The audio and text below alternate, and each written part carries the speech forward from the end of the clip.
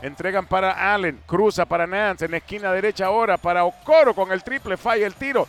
El rebote es ofensivo de Javer Allen, que se cuelga de la canasta y la pone 2. Y perdemos por 4. 12 rebotes para Patrulla Juvenil.